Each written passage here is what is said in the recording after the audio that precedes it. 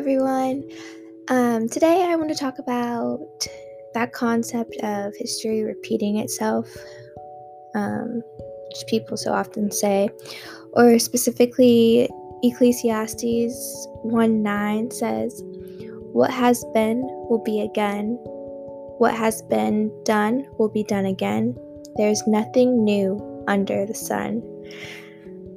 I just found this so interesting, and really one of the things that came to mind was how ancient Israel was led out of bondage from Egypt and tested in this wilderness. And this same concept that happened then, I feel, is happening today. So, just as they were broken from bondage, we've been broken from bondage of sin through Jesus, if you accept that gift. And now this world is our wilderness to be tested whether or not we will be consumed into the world or be obedient and listen to the voice of God. I just encourage us all to think about that today.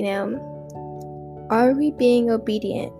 Are we focused in on the right things? Or are we letting the cares and this world consume us?